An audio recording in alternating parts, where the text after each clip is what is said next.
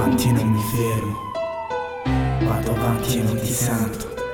E ora che non sento più neanche il vento, sembra che non passi, che si sia fermato il tempo. Porto 19 anni addosso ma non me li sento, sembra che tutto sia cambiato in un momento. Mamma e papà, non preoccupati, vi sto sorridendo, anche se non più insieme, vi vedo assieme in un ricordo impresso. Non importa, a volte dico, fa lo stesso, ma mentre tutto mi cede dentro, fuori resto lo stesso, scaricando tutto dentro ad un testo. Vi e BroKeN sono due metà divise, due personalità diverse ma uguali dentro le divise. Proprio come voi, dagli occhi di un bimbo mi vedevo come eroi.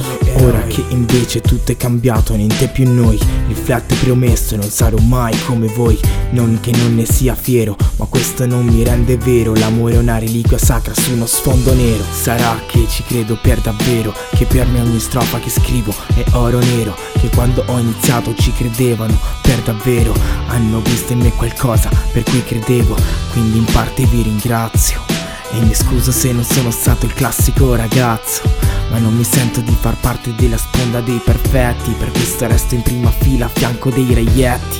Resto fermo, non vi sento, urlo al vento, probabilmente sta mentendo. E mentre tutto passa e io resto lo stesso, è come se si fosse autodistrutto il tempo, è come se si fosse autodistrutto il tempo.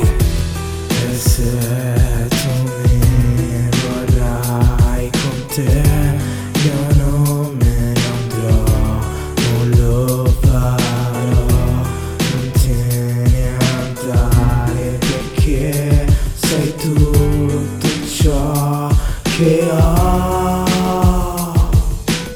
Sto qui davanti e non mi fermo, non mi fermo, vado avanti e non ti sento, non ti sento. E ora che non sento più neanche il vento, sembra che non passi, che si sia fermato il tempo.